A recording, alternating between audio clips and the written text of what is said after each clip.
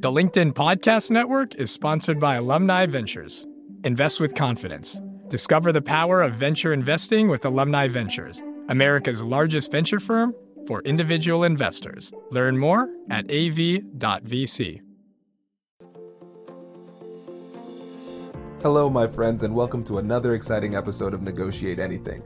Negotiate Anything is produced by the American Negotiation Institute, and with over 3 million downloads and listeners in over 180 countries, listeners just like you have made it the #1 negotiation podcast in the world. I'm Kwame Christian, and I'm the director of the American Negotiation Institute. We're growing, and I want to introduce you to our new team members and new trainers. This will give you new and diverse perspectives on negotiation and conflict resolution. And that's why Shane Martin, our head of sales and partnerships, is going to serve as co-host of the show from time to time. We're excited to continue to provide you with the best content that will help to make your difficult conversations easier, both at work and at home. Lastly, our team conducts negotiation and conflict resolution trainings in the United States and abroad. Our trainings will give you the practical skills you need to resolve conflict, negotiate, lead, and persuade with confidence. Click the link in the description below to learn more about how we can make your difficult conversations easier. Netta, thanks for joining us today. Hey, Kwame, how are you? I'm doing great, thanks. How about you get us started by telling us a little bit about yourself and what you do? Sure. So I have been an in-house attorney for most of my career, going on 12 years now. I started out in litigation and I just didn't like it. I prefer to solve problems than kind of keep perpetuating them. So I took to the transactional side, and I absolutely love working in-house, and drafting, reviewing, and negotiating contracts is my jam. I love contracts. I think that my love for words started at an early age because my parents are immigrants. They moved here from Iraq in the 1980s, and they didn't speak English. So as I grew up, I was sort of teaching them English, and they would ask me to reply to this letter from the bank or write our greeting card from the family. And I realized what kind of power words really have, and having a grasp on words and being able to use them to communicate what you want or what you need. And to me, that's what contracts are. They're a story. There's a beginning, a middle, and an end. And I love being part of that writing and creation process. That's fantastic. And that's a really interesting story. And it helps me to understand too, why understanding words and how they play a huge role in what you do. It makes a lot of sense why you're so passionate about that. And so you are, I would say, the first person that I know is really passionate about specifically contract redlining, which is fascinating. And one of the things you like to focus on is contract redlining etiquette. So for those in the audience, first, let's give them a background on what we're talking about when we say contract redlining, and then why etiquette is important here when it comes to this process. Sure, absolutely. So I do love contracts, and I spend a lot of my time negotiating contracts. Contract redlining etiquette is the behavior of marking up documents and exchanging them from one party to another. It's the offer and the counter offer, the exchange of comments and ideas. It essentially is the negotiation in a contract review drafting negotiation setting. And the reason I love talking about it is because, like you, Kwame, I have a background in psychology. I got my bachelor's degree in psychology. And I really love figuring people out and understanding, what are they trying to get at? What are they looking for here? And that's a big part of negotiation in any context, is to figure out what the other party wants and how you can reach a mutual agreement. The same goes for contracts. But the reason I love talking about etiquette is because every attorney kind of has their own style with how they redline. Some like to redline pretty heavily. Some like to provide comments via email. Some don't make any comments when they redline. They just kind of strike things out and say, nope, can't do. And it doesn't really give much feedback to the other party. So what I talk about with contract redlining etiquette is how to streamline the contract negotiation process to really negotiate as efficiently as possible, because we're under so much pressure to review faster, get that done more quickly. The business needs this, we're short on time. And through this guide, that's how you can do it. That's great. And so it sounds like it's the etiquette. The major point is, one, efficiency, but also improved communication and understanding between the parties. Is that right? Absolutely, absolutely. And by improving the understanding between the parties, it will help you gain efficiencies because you can reach that point of mutual agreement a lot faster. I love it. And I wish I listened to this podcast when I was a younger attorney. This is great. This is fantastic. Well, let's jump into the substance of this. So you provided us with 3 simple rules that we can follow. The first one is on comments. Every red line should be accompanied by an explanatory comment. Rule number 2 is on silence. Silent red lines can be powerful. And rule number 3 on exchanges. Exchange red line one time and then move to live discussion. So let's start with rule number 1. What should we know about it? Yes. Rule number 1, always accompany your red lines with explanatory comments. This is really important because we've talked about this. You've talked about this before in your podcast, Kwame, that the more you can understand people, the more likely people are going to agree with you. If someone doesn't understand you, how are you ever going to reach agreement on that topic or that concept? So when we provide a red line and we strike a word or sentence or clause out, but we don't say why, then it doesn't give much to the other party when they receive it and review it. They just think, okay, all I know is they don't agree to this, but I don't know why. So what do I do with that? How do I further perpetuate this negotiation if I don't really have any explanation or justification? It's a lot better when you strike out a clause and you say, I'm very sorry, we just aren't ready to take on this level of risk at this time because we're a startup company, but what we can do instead is work with you on indemnification instead. For example, so now when the other party receives the red line, they have a comment that goes with it that explains why they can't agree to this. And you use that why to provide a counteroffer and begin the negotiation process. Fantastic. And now, what about PDF versus Microsoft Word? I know for some people, they like to make it PDF for strategic reasons. What is your take on that? I personally don't like using PDF unless you've reached a final agreement. So unless it's the final draft. What happens is some parties strategically will send a document over in PDFs, which will signal you can't make any changes to this document. This is it, take it or leave it. But then now these days, a lot of people have tools that can convert a PDF to Word. So you can just easily convert it, but then you lose some of the formatting. So it turns into a sloppy document. And it kind of wastes the other party's time to have to go through that second step. Really, the conversation should be, hey, we want to send our contract over to you. We don't usually take changes. If you have something you really want to talk about, let us know. Otherwise, we'd like it if you can just consider this the final version. And then the other party can say, yeah, that's not going to cut it. I need to redline the indemnification clause. So can you send me the Word document? Or as a strategic decision, you just say, look, most of our clients or most of our vendors do want to redline. So this is kind of a wasted effort. Let's just send them the Word document straight away. Makes sense. Does your company invest in professional development training? If you believe that your team would benefit from a negotiation workshop, all you need to do is go to our website, fill out the workshop request form, and then we'll set up a time to chat. These workshops are completely customizable, and we've done them all around the country. Negotiation and conflict resolution skills are beneficial across all professions, but they're especially useful in procurement, purchasing, sales, sourcing, and contract management. Our calendar is filling up quickly, and we even have some workshops scheduled for next year. If you think you might want one, I'd suggest reaching out soon so you don't miss out. Check out the link in the description to learn more. And now, back to the show. Hey, I'm Michael Kovnat, host of The Next Big Idea Daily. The show is a masterclass in better living from some of the smartest writers around. Every morning, Monday through Friday, we'll serve up a quick 10-minute lesson on how to strengthen your relationships, supercharge your creativity, boost your productivity, and more. Follow The Next Big Idea Daily wherever you get your podcasts.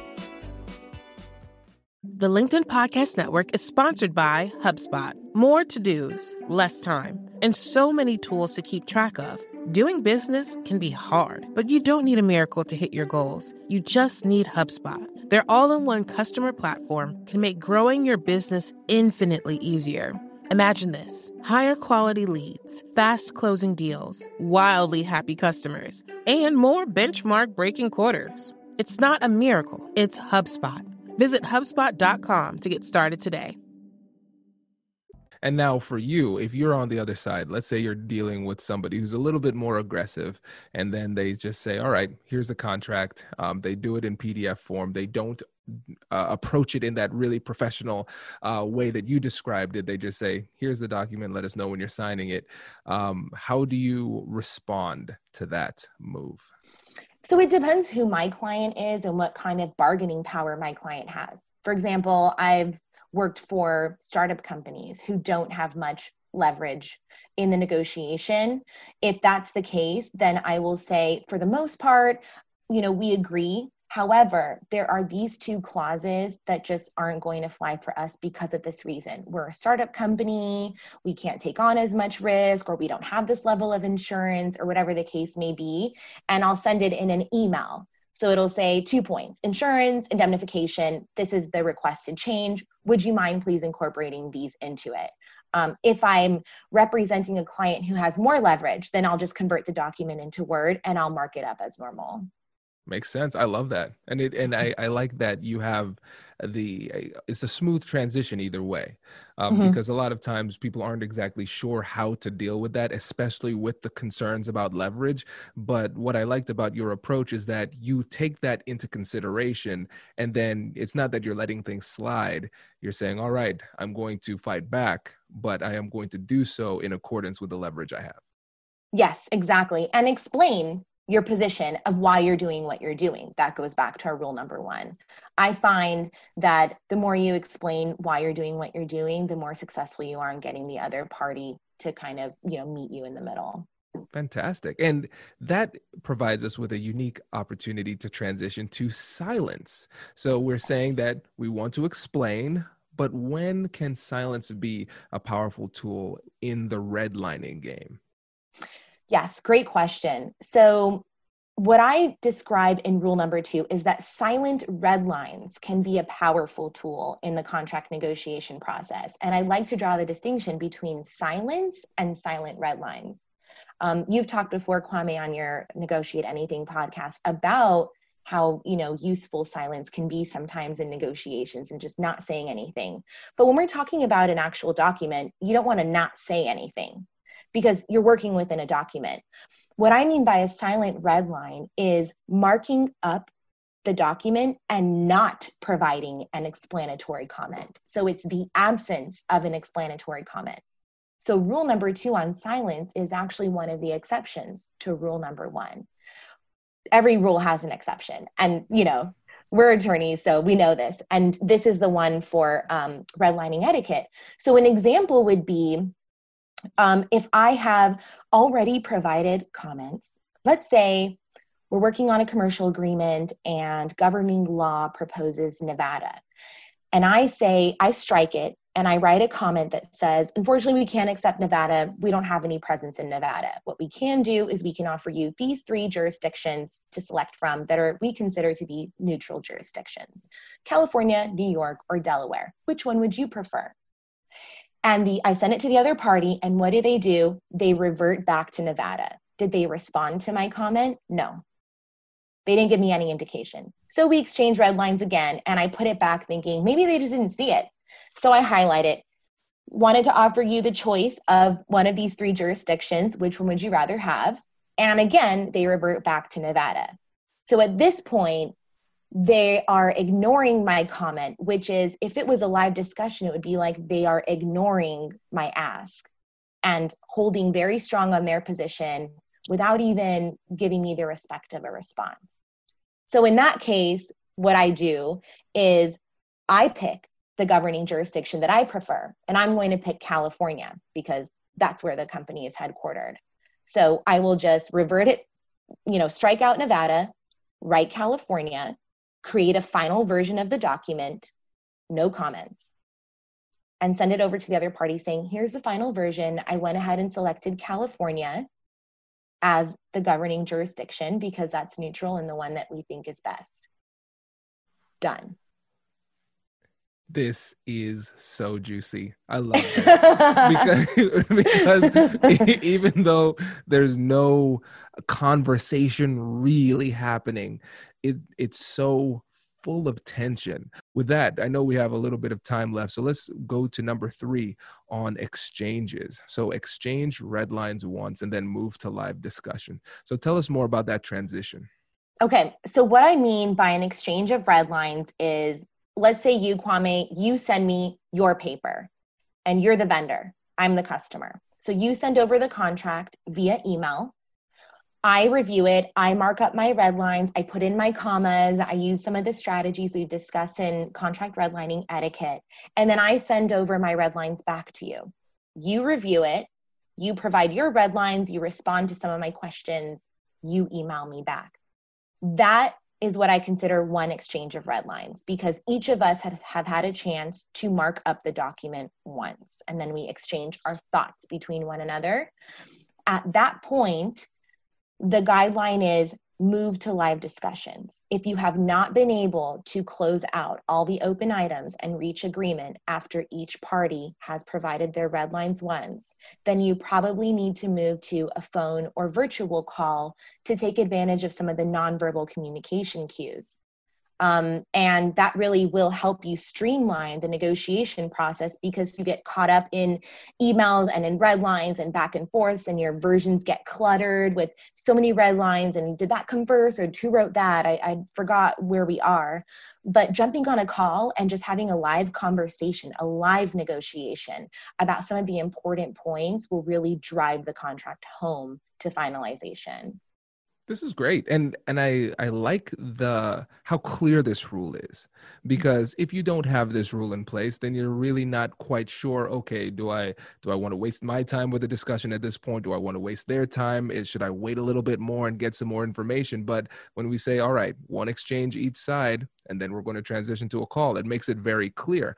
And that clarity takes a lot of anxiety off of you, because you're saying, all right, I already know what's coming and I can anticipate that. So it provides a lot of clarity. Yeah, definitely. And like any rule, there are exceptions to this rule as well. So let's say you're doing a simple NDA. Maybe you don't need that many email exchanges, because for the most part, mutual NDAs are pretty similar to one another. So maybe you can just jump on the call right away.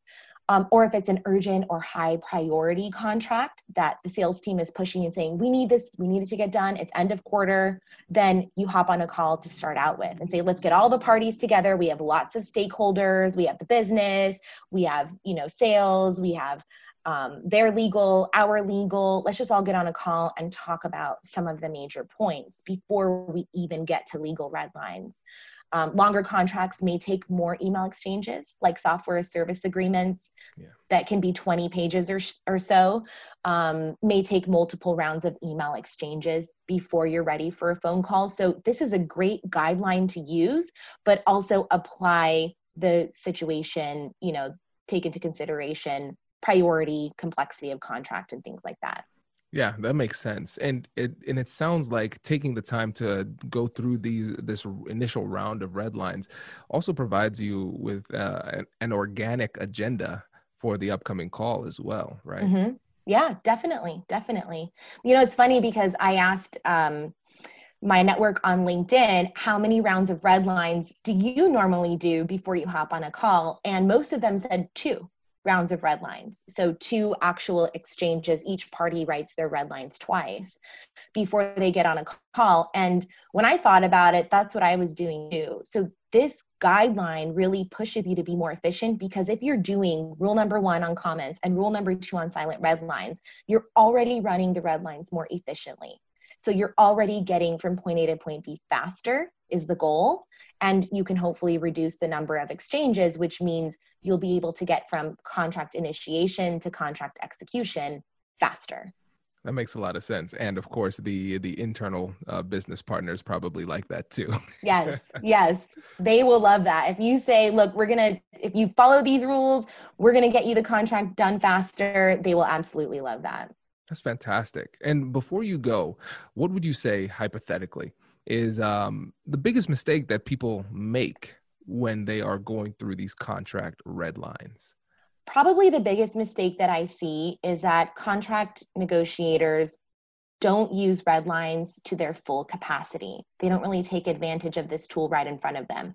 They use it as a label or a quick signal, and they kind of rush through it. But in reality, this is where the transactional attorney's art and skill shines through. This is where you make your persuasive argument. This is where you direct the conversation. And if you really pay attention to red lines, you can see a lot more there than just the words. There's a lot of context hidden behind the red line that you can use to your advantage in the negotiation if you're paying attention and doing it right.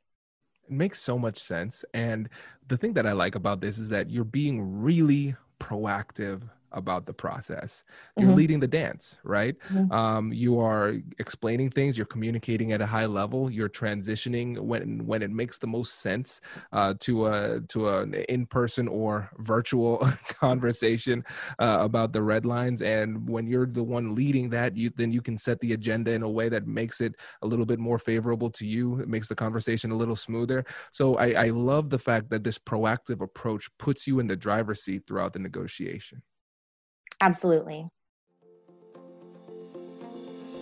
Congratulations! You've just joined an elite club. By listening to a full episode, you're now officially on the Negotiate Anything team. So welcome aboard. What most team members do is they subscribe to the podcast because that allows them to automatically get the latest episodes of the show. The best things in life lie on the other side of difficult conversations. Keep learning, keep practicing, and keep getting better.